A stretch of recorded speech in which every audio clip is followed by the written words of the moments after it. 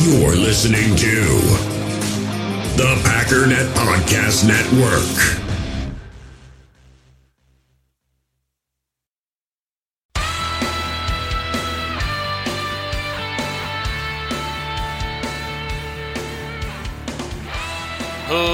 Ladies and gentlemen, welcome once again to the Packernet Podcast. I am your host and resident fanalist, as always, Ryan Schlip. Check us out online, packernet.com. Find me on Twitter, pack_data. So, I want to start off right away with a very just super darn it minor correction. Very minor, and I'm glad it's minor because it could have been catastrophic because I spent a lot of time going over this. But it's the advantage that the Packers have in cold weather. Basically, take Tampa, Seattle, and New Orleans, add one win and one loss to each of them, because every single one of them has one win and one loss in the playoffs in cold weather, because I forgot to add playoffs, because the default on this search that I have is set to regular season only, which I think is stupid, but whatever. My bad. Drew Brees, well, I'm on Tampa, so let's start. So in Tampa Bay's history, they have won one cold weather game. That was in Philadelphia in 2002. Temperature was 26 degrees. However, they also lost to the Green Bay Packers 7-21 in also 26 degree weather. That was in 1998. The Seattle Seahawks, since Russell Wilson has been quarterback, there is one win in cold weather. There's actually 3 additional losses. Well, 4 losses for the Seahawks, but that's before Russell Wilson. But they beat the Minnesota Vikings. This was back in the 2015 playoffs. They won 10-9, which, again, no question weather has an impact when you're talking about beating the Minnesota Vikings by 1 point, 10-9. It was -6 on that day. So that was a victory, but clearly an impact. And then there was an additional loss. This was in 2019. Why does it say 2019? This date says 2020, but clearly... 2019 season, but it was... The actual date was January 12th, 2020. Got it. Gotcha. Good to know. Anyways, lost to, again, the Green Bay Packers, 23-28, the score on that fateful day. The temperature was 23 degrees. Then if you look at the New Orleans Saints, in their entire history, they've played 3 cold weather playoff games, which again, most of these teams, there's just no history of this because it's very rare. They don't see cold weather. If they're a team that goes to the playoffs, they would have to be going to Green Bay, going to Chicago, going to Minnesota back before they, all domed up and everything, to Buffalo, which obviously was never a thing. So anyways, the New Orleans Saints have played Chicago twice and Philly once. In Drew Brees' history in 2007, they lost to the Chicago Bears 39-14. The temperature was 28 degrees. However, they did beat Philadelphia. I think Philadelphia is the sole reason, and Minnesota, that teams have won in cold weather. Thanks a lot for making me look stupid, you stupid Eagles. By the way, I haven't been super immersed in this, the Eagles controversy. I'm kind of iffy on this in both directions. We'll that's all I had to say on that. So let's move on. I wasn't even going to talk about it, but since Philly came up and everybody wants to be in an uproar about it, 2 thoughts. I don't mind tanking, but I don't think that was the right moment to do it. I genuinely could not care any less that they tank. Let me put it this way. They chose not to play their starters, right? Because reasons. Because it's more beneficial to their team. What did the Chiefs do this past week? Why is it okay for the Chiefs to say we're not going to try in this game? Well, because there's implications. Because you don't want your quarterback getting hurt. You want to win a Super Bowl. Right. Because it's going to help you win a Super Bowl. That's exactly what tanking is. Now, again, I don't think this is the right situation. I think I've been too pro-tanking in the past. When you look at what the Eagles did, they didn't really help themselves all that much. I look back on when I talked about the Packers and how they shouldn't have won those last couple games. Maybe if you talk about the last several and we possibly are looking at a top 3 pick or something, I don't know. There was a time in which a top 3 was a possibility. If that's the case, for example, the Cincinnati Bengals. The Bengals may have just lost Penei Sewell because they went from 3 to 5. They absolutely 100,000% should have tanked. Forget everybody else. Forget the fans. Everybody that wants to cry, any playoff implications that somebody missed because... First of all, the Giants can go pound sand. They're a garbage football team. They don't belong in the playoffs. You want to make the playoffs? Try to get to at least 8 wins, you bunch of losers. I could not care any less about them. They have no right to cry. They're mad because they should have been handed a playoff berth that they didn't deserve. Shut up. And the whole integrity of the game thing, give me a break. What integrity? Again, Chiefs, where's the integrity? Where's the integrity of playing a football game? The fans paid money to see a game, and you didn't even have the integrity to put out your starters. The Chiefs should be barred from the playoffs. I would sign that petition, by the way. I don't believe in it, but I would, again, integrity of the game and whatnot. It's all nonsense. I think the Eagles, from that perspective, should tune everybody out. Everybody that wants to get all high and mighty, they're just being stupid, and half of the people are just jumping on a bandwagon, which annoys me, so whatever. However, they picked their wrong spot to do it, right? The first team to genuinely showcase real tanking that can't be denied, right? It's not like subtle tanking at all. It's like, oh shoot, we're going to win, pull the starters and put in guys that suck. That is blatant tanking. And again, I'm okay with it in some situations, but who in the draft did they just gain? Right now they're picking at 6. Are they going to get a new quarterback? Because first of all, I don't know if a quarterback's going to make it to 6.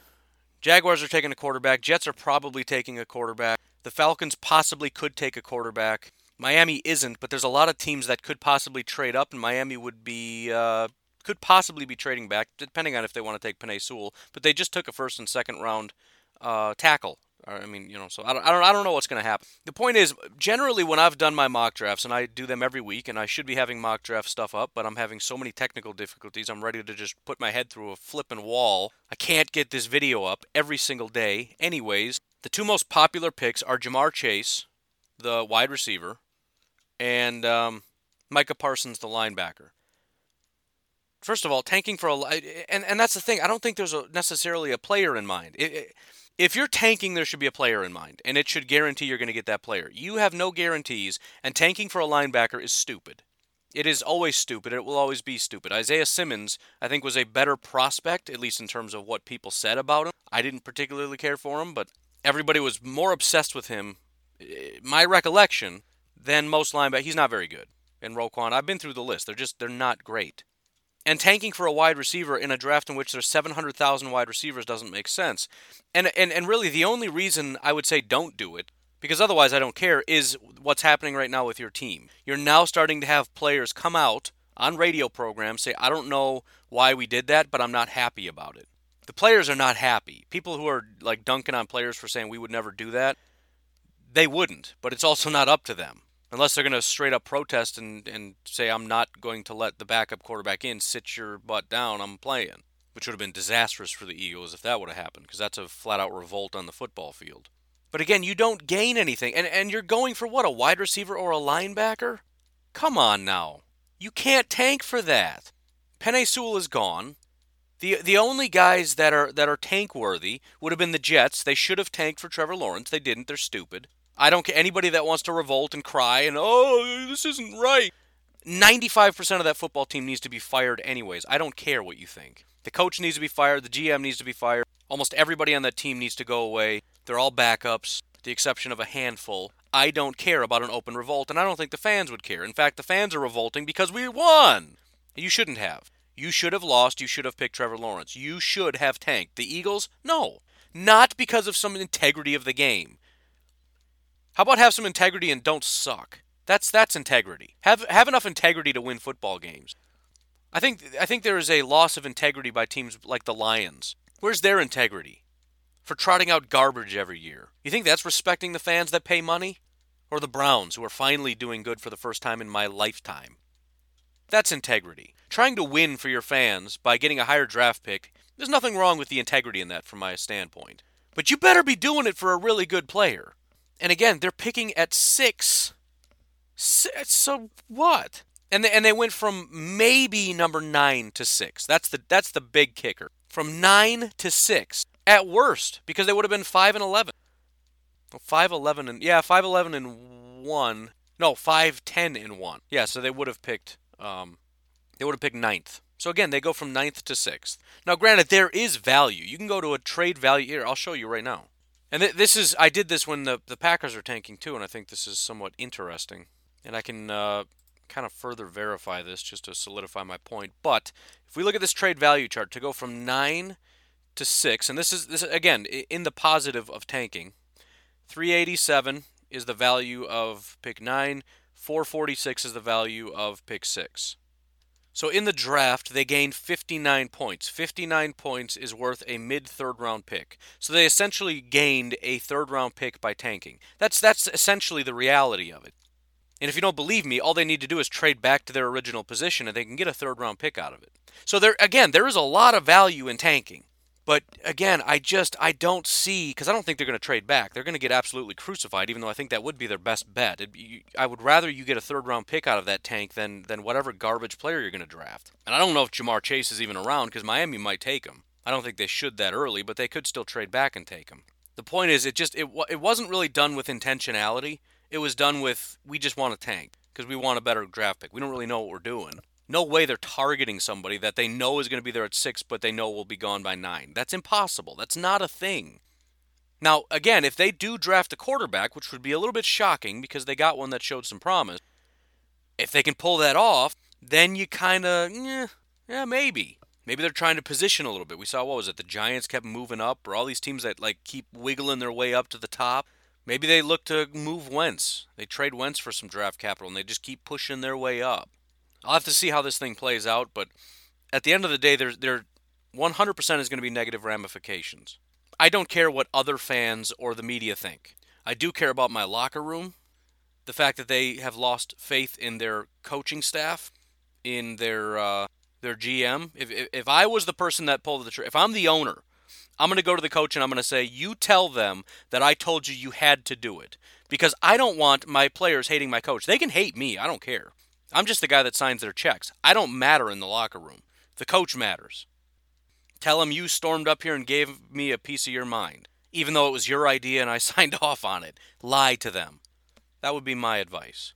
Because that relationship is now damaged, and that's serious. And again, there better be a very, very good reason. I don't think a third-round pick is going to do it. I certainly don't think the pick you're going to make at 6 is going to be worth it. I mean, again, okay, Jamar Chase is gone, you pick Devontae Smith. Maybe. There's just nobody. A cornerback would be a waste of a pick. No offense to Mr. Patrick Surtain. The only thing I can think okay, so let's say we do want a quarterback. And I know this is a Packers podcast, but we're talking general football here. It does help in terms of how to think football-wise. At some point, this may impact the Packers, right? We got Trevor Lawrence, we got Justin Fields, we got Zach Wilson, we got Trey Lance. 4 guys possibly worth going after. It would be kind of funny to go after Trey Lance considering we're the Carson Wentz guys and went to the same school. At 6, if we assume Penei Sewell is going, basically it would have to go quarterback, Penei, quarterback, and then we miss out. That's the only way we miss out. Everybody picks a quarterback and then Penei Sewell because nobody else is really worth killing yourself over. Again, a linebacker, who cares? A bunch of wide receivers, who cares? Kyle Pitts in the top 5 is very iffy. Mediocre cornerbacks. There's no edge rushers worthwhile. There's no other offensive linemen that you need to move up from 9 to 6 for. I almost think they have to get a quarterback to justify what they did. Anyways, all right, we'll move on. That's my thought. I don't care what people think. I don't mind tanking. I think they picked the wrong spot. This was the wrong way to showcase tanking. The Jets should have showcased it. They should have showed the world, this is what tanking looks like, ladies and gentlemen. Yes, we're doing it. Hallelujah. And all of New York would say amen. By the way, in terms of compensation, I don't see any time in history where somebody moved from 9 to 6, but we have an example of somebody moving from 7 to 6 and giving up a second-round pick, moving from 8 to 6 and giving up a third and a sixth. So that's from 8. So if they're moving from 9, you may be able to get possibly more than a third. Then again, you've got... This is so malleable. Now, you got somebody moving from 7 to 6 and giving up a second-round pick. You've got somebody moving from 12 to 6 and giving up a third-round pick. It's so weird. I think it just depends how badly the team wants to move up and how badly the other team wants to move back. You know, if you've got a team in the first round at picks at 6 who just doesn't want to pick and they're begging to move back, you might get a team that's like, look, I'll give you a third, that's it. And they're like, cool, man, whatever. Because you don't like the position you're in. You like the guys a little bit later, so you want to get a little bit more value and still get those guys. On the other hand, So that would be the Seahawks moving up with the Tampa Bay Buccaneers, giving up a third to get Walter Jones. Tampa got Warwick Dunn and Frank Middleton. On the other hand, again, moving up one spot from 7 to 6, this time for tight end Kellen Winslow that the Browns must have really wanted, offered up a second-round pick to move up one spot with the Detroit Lions. They moved up, got Kellen Winslow. The Lions moved back one spot, got an additional second, picked up Roy Williams and Teddy Lehman in the second round. So, again, very, very malleable. And it's always funny whenever I do trades in my mock drafts, people flip out. That's stupid compensation. Like, dude, go look at what they do. Somebody's probably done it. That's not enough compensation. Well, it was for somebody. Anyways, do I even have notes? Where are my notes? Why don't we actually just take a break right here, get this quickly out of the way, and then we'll kind of finish up. As I mentioned, if you want to support the show, I did put it in the Facebook group. I pinned it to the top so you can't miss it. If you are interested in giving in any which way, there is a link. That link takes you to a bunch of links. By the way, my Venmo is now a fancy business profile, which is like a new thing, I guess. But any and all support would be greatly appreciated. I probably can't say I want to quit my job anymore because apparently people at work are now listening to my podcast. So obviously I want to work until I'm 90. I want to die in my chair at work. Love it, every minute of it. I just want, I don't know, whatever. I don't feel like lying this early in the morning. Let's just say I want to be more successful doing this part-time. I don't know. You already know. But if you could help me get to that point, that would be greatly appreciated. Whatever point that might be, that would be fantastic. Thank you very much to Zachary Moss, the guy who I did a shout-out for yesterday. Jumped in on Venmo. Very much appreciate that. He says, thanks for the shout-out. I've enjoyed your podcast for a while. Keep up the great work. Thank you very much, good sir. Anyways, let's take a break. We'll be right back. Passion, drive, and patience. The formula for winning championships is also what keeps your ride or die alive. eBay Motors has everything you need to maintain your vehicle and level it up to peak performance. Superchargers, roof racks, exhaust kits, LED headlights, and more. Whether you're into speed, power, or style, eBay Motors has you covered. With over 122 million parts for your number one ride or die, you'll always find exactly what you're looking for. And with eBay Guaranteed Fit, your part is guaranteed to fit your ride every time or your money back. Because with eBay Motors, you're burning rubber, not cash. With the parts you need at the prices you want, it's easy to make your car the MVP and bring home huge wins. Keep your ride or die alive at ebaymotors.com. Eligible items only, exclusions apply. In the hobby, it's not easy being a fan of ripping packs or repacks. We get all hyped up thinking we're going to get some high-value Jordan Love card, but with zero transparency on available cards and hit rates, it's all just a shot in the dark. Until now. Introducing Slab Packs from ArenaClub.com, the only repack that provides real value, a complete view on all possible cards, and clear hit rates for each one. Now when I buy Slab Packs on Arena Club, it finally feels like I know what I'm getting. And honestly, the best thing for me and my son is the fact that we're kind of novices into this. When I walk into a card shop with my son, and a card says it costs $40, kind of just taking his word for it that that's a good value. So I appreciate the transparency on grading, as well as just getting excited about seeing what you could potentially get. Right now, you can get 10% off your first purchase by going to arenaclub.com/packdaddy. Wow, that's crazy offer. 10% off a $400 slab pack. That's $40 right there. Anyways, that's arenaclub.com/packdaddy for 10% off your first purchase. We all have smartphones, and we all know they're pretty amazing, but they also can be amazingly distracting, especially when we're around other people. So US Cellular wants us to reset our relationship with our phones by putting down our phones for $5. That's right, a company that sells phones wants us to put down our phones. And to see what we find, learn more at uscellular.com/built for us. All right, so before I forget, I did promise that I would take a look at somebody really quick. On Twitter, Potty Scotty asked me, what do you think about linebacker Skalski from Clemson? I always thought he looked like he could be a future Packer. So what I'm going to do for you, big guy, because I'm not going to lie to you, I didn't go watch him. I'm going to give you some insights on him via PFF, and I hope that is satisfactory. I'm hoping to be able to start, once I get my feet back under me and I stop being so far behind looking at prospects. I do love that part of it. I'm very excited to start I did actually start looking at tight end. I've got 3 tight ends right now that I've looked at, but that's about it so far. So, first of all, Mr. Skalski out of Clemson is ranked as currently in 2020 let me make sure I got that set up right. I do. The 49th best linebacker in all of college football, which maybe doesn't sound as impressive when you're talking about the NFL. This is out of 401 linebackers, right? This is college football. There's a billion prospects, and this is just FBS. It doesn't include FCS. So yes, he is one of the top guys. He does have a good grade. He's in the 70s. Primarily a coverage guy, so I could see why possibly you would think he would make a good Packer. At the very least, why the Packers would like him. 6 foot, 240 pounds. Basically average across the board in terms of run defense, tackling, pass rush, but coverage has really come on strong. He's played at Clemson for 5 years, which, when we talk about how important experience is and real understanding of how to do things. Again, you look at guys like Jace, they love his upside, but he's going to take a long time to come up to speed.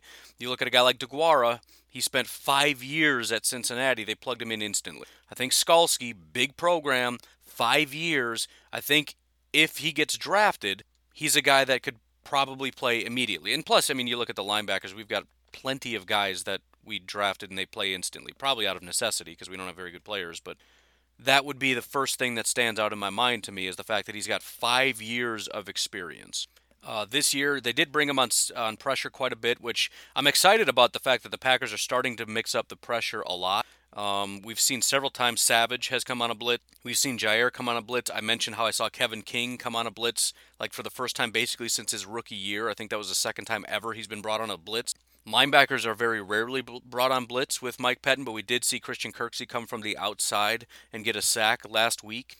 So he on 45 attempts does have 8 pressures and 2 sacks. 29 tackles, which doesn't seem super high, but it's, with all the COVID and everything, they haven't played every single week. He does have 5 missed tackles, which I don't have an official ratio. I should probably figure that out, but it's probably a little higher than you like. But again, the coverage thing would be his number one asset. It has gotten better every single year, just looking at his grades. First 3 years, 60, 63, 58, right? So he's kind of just average, not great.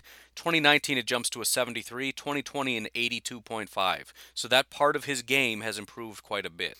13 targets, 8 receptions for 66 yards. He hasn't given up any touchdowns. He doesn't have any interceptions, but does have 2 pass breakups, 74.5 passer rating when targeted. Tongue is tripping over itself. In terms of my consensus big board right now, and again, we're still early in the process, I think most of these guys have their early boards figured out. There are some guys that are later on that are probably going to go much earlier, but again, we're very early on. But as of right now, my consensus big board has him as the 257th player in the draft, meaning he's a 7th round prospect. Again, that may change. If you want to track that, I update this big board on packdraft.com. Go to packdraft.com. You can click on NFL Big Board. You can search for these guys. Keep an eye on Skalski or whoever you want and see where he is. His average rank on people's big boards is 243. Don't have a huge amount more information. He's not very versatile. Looks like he's primarily almost always in the box. He's lined up in the slot 4 times, probably just in man coverage and slid out there. Twice along the defensive line as an outside linebacker. Sorry, did I say twice? 14 times, but 276 as an inside linebacker. So, he's strictly in the box. He also does not have anything special in terms of a special teams grade, so he doesn't seem to bring that dynamic. Not to say he couldn't get better when he comes to the pros, but that's not an additional benefit, especially when you're looking at late round linebackers and stuff, especially for a team that's really bad on special teams. But that's all I got, man. There's your Mr. James Skalski. I also want to, and I understand this is not the most Packers-centric episode, but there is a lot of other stuff going on. The playoffs are coming up, and obviously every one of these games has massive implications because, who the Packers play and how they win a Super Bowl championship comes down to who wins these games. So I do want to go through the injury reports because we kind of just look at the teams and whatnot and say, well, these are the better teams. But there are some kind of impactful things going on right now. For example, Mike Evans is injured. He was a full participant in practice, so it looks like he's going to play. That was kind of the only thing that was holding out hope that Tampa wasn't going to win that game.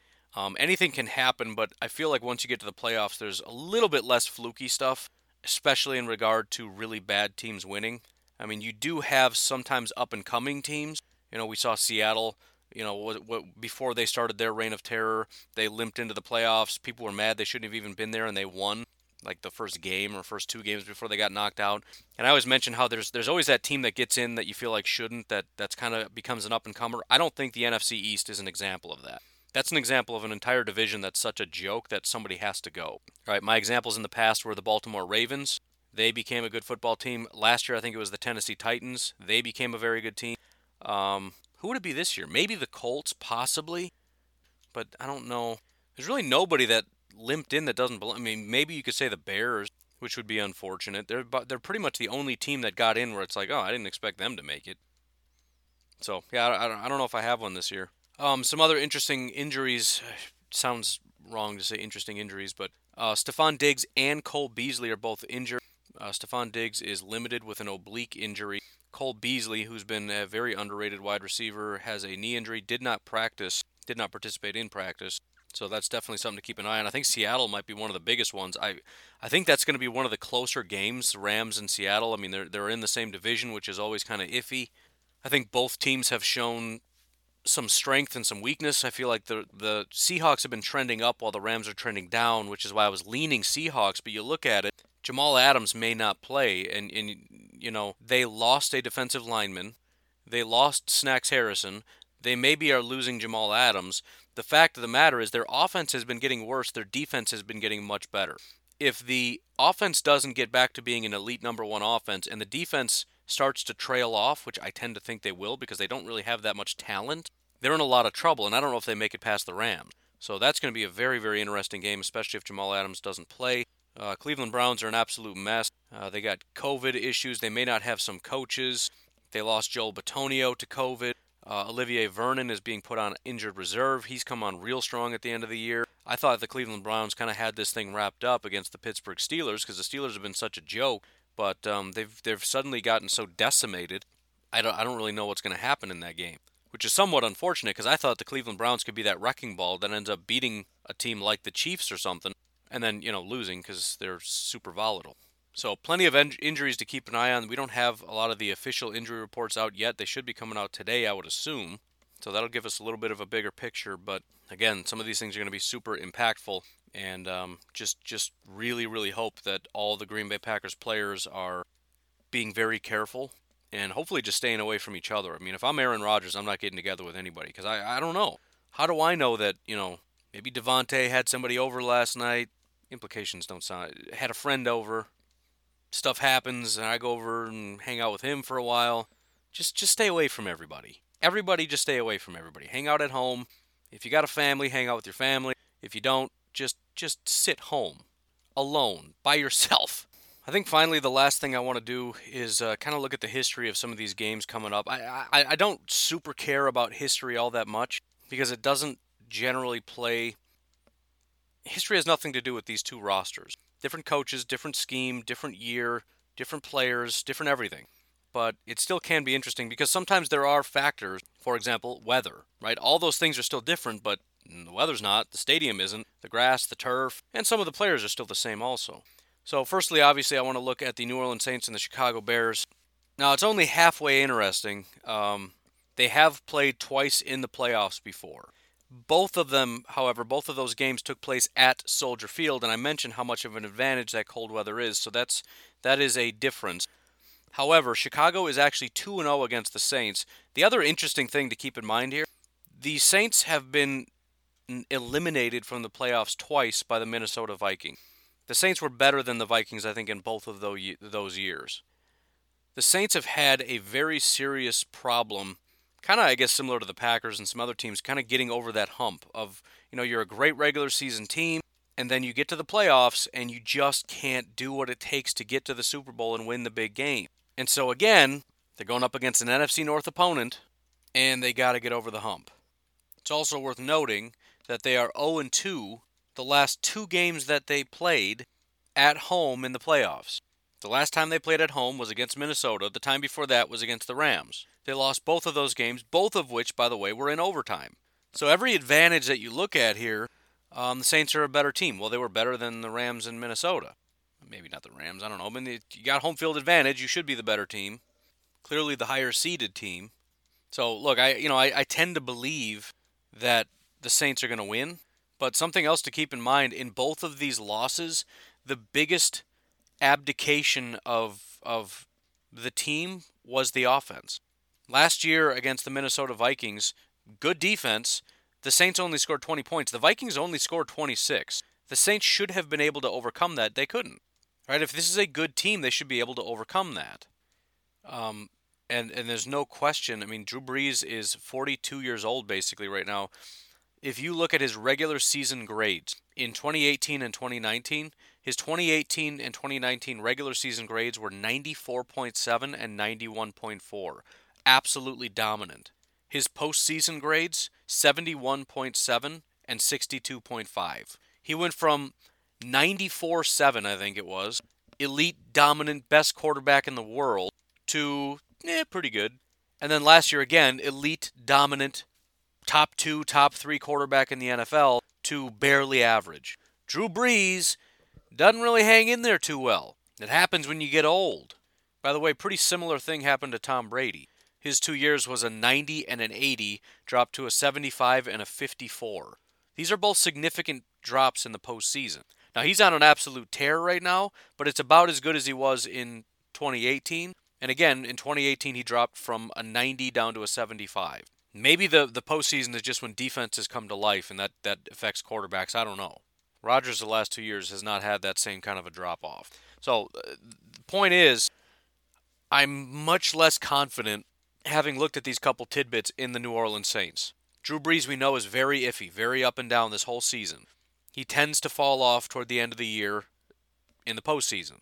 When they fail, as they have the last 2 times they've played at home in the playoffs, they were against NFC North opponents, against teams with good defenses, and the failure was the offense wasn't able to overcome the defenses, and they're going up against a very good defense. Now, the question still remains, can the Bears offense find enough of a rhythm to overcome the Saints defense, which is quite stout? But it's closer to 50-50 than it was in my mind just yesterday. As far as Seahawks and Rams, they've only seen each other in the playoffs once. This is January 8th, 2005, so the 2004 season. So this was obviously well before anybody was around. This was the Mike Holmgren Seattle Seahawks against the Mike Martz St. Louis Rams, and the Seahawks lost the game. Again, this is a historical thing that I feel like has no impact, especially now that the Rams are in LA. There's no real traveling issues. There's no regional issues. They're both West Coast. It's not a super long distance to travel. Slight weather variance. Obviously, it's going to be colder in Seattle and warmer in LA.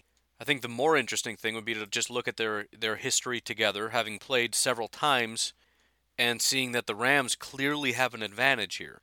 If we go back to 2014, well, let's just do this. Let's say in the last 5 years. Try to come up with a good round number that isn't Russell's entire history, because clearly early on, the Seahawks were super dominant, and it's not the same team. Last 5 years, the Seahawks are 4-8 against the Rams. However, interestingly enough, at home, they're 3-3. So it seems to be advantage Rams, but when it's at home, at least, it's about a toss-up.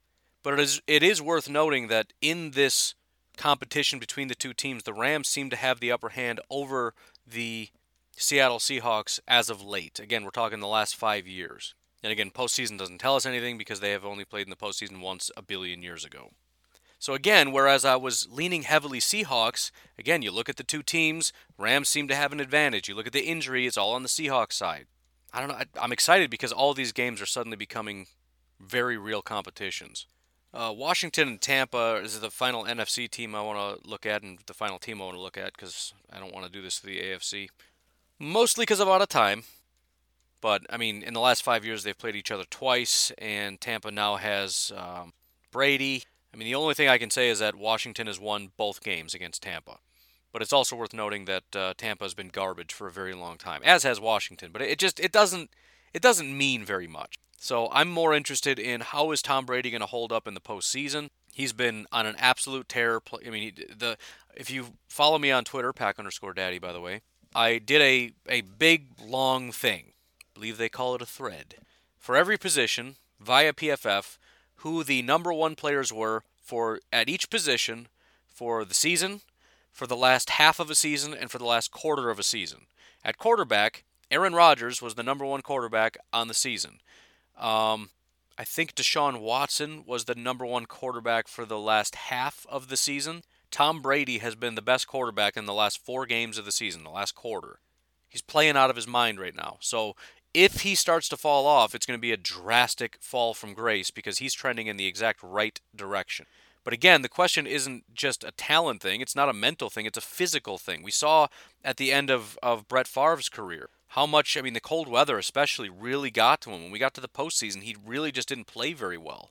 It has an impact. And again, I think even if Tom Brady does hold up fairly decently in Tampa, if he comes to Green Bay, I think it's going to have a negative impact. Not to say he's going to be a terrible quarterback. I just think, he's played in New England for a long time. Yeah, and how has he been playing the last year in New England? Not very good, especially in the postseason. What did I say his grade was, like a 50? It's cold. He's 50 years old. The joints stiffen a bit. I don't care how great his diet is. It's just hard. So, that to me is the absolute biggest thing. And even if Tom falls off, it's a hurdle for Washington to win this game. The biggest benefit, though, is if Tom doesn't play well, Mike Evans is hurt, and Washington really does have a good defense, there's an opportunity here to win a football game. Washington just needs to find an offense, and it becomes a competition. So that's going to be the biggest thing if you're watching that game, and I don't know why you wouldn't be. There's only one game per. But, the biggest thing is going to be real early on, how's Tom playing? And if it's not going great, I think that could be a little bit interesting. Obviously in Tampa it's going to be pretty temperate, so that shouldn't be an issue. Possibly rainy, which would be another thing to keep an eye on because I think that becomes advantage defense. It's hard to run up the score when the weather is just not great. And so I think all of us should be rooting for, unless you just think we can handle Tampa in Green Bay, but I don't think that's what we should be necessarily rooting for. Just hope it rains a lot. That will help keep the score low, help the Washington defense, and give the offense an opportunity to find some points. But anyways, that's all I got for right now. I think it's going to be real interesting. I think the most obvious is going to be Tampa over Washington, but again, it's going to require Tom Brady to continue playing the way he does, and if he does, I don't think there's any chance. The next most obvious would be New Orleans over Chicago, but again, history does not seem to be in New Orleans' favor. They struggle a lot in the playoffs. Drew Brees is struggling late in the season. He's very volatile on the season. He gets a lot worse in the postseason. Struggled against NFC North opponents, struggled against good defenses, which the Bears are. That might be I'm not telling you to put money on the Bears, but the odds are heavily in New Orleans' favor. I think they're 9-point favorite. I'm just saying it might be a little steep. That's all I'm saying. And then Seattle and New Orleans, I'm done. I'm fried. Seattle and Los Angeles are basically a toss-up in my mind right now. I think it's advantage Seattle, but it's been a tough competition. Even in Seattle, it's 50-50. And then again, you add in really stiff defense up against Russell Wilson, bad offensive line against the best pass rusher in football. The defense has been the one thing that's really ascended for the Saints, and they've lost several defensive players. The offense is regressing. Everything is trending very recently wrong for Seattle. So I think that's going to be a fantastic game. I think we got 3 good games, to be completely honest with you. I think all 6 teams have a chance, some more than others. And again, the way that this shakes out is going to depend who is coming to Green Bay. The Saints and the Seahawks can't come here, because if the Saints and Seahawks win, then it will be either Washington or Tampa that comes to Green Bay. So that might be the biggest game to keep an eye on, assuming the Saints and Seahawks win.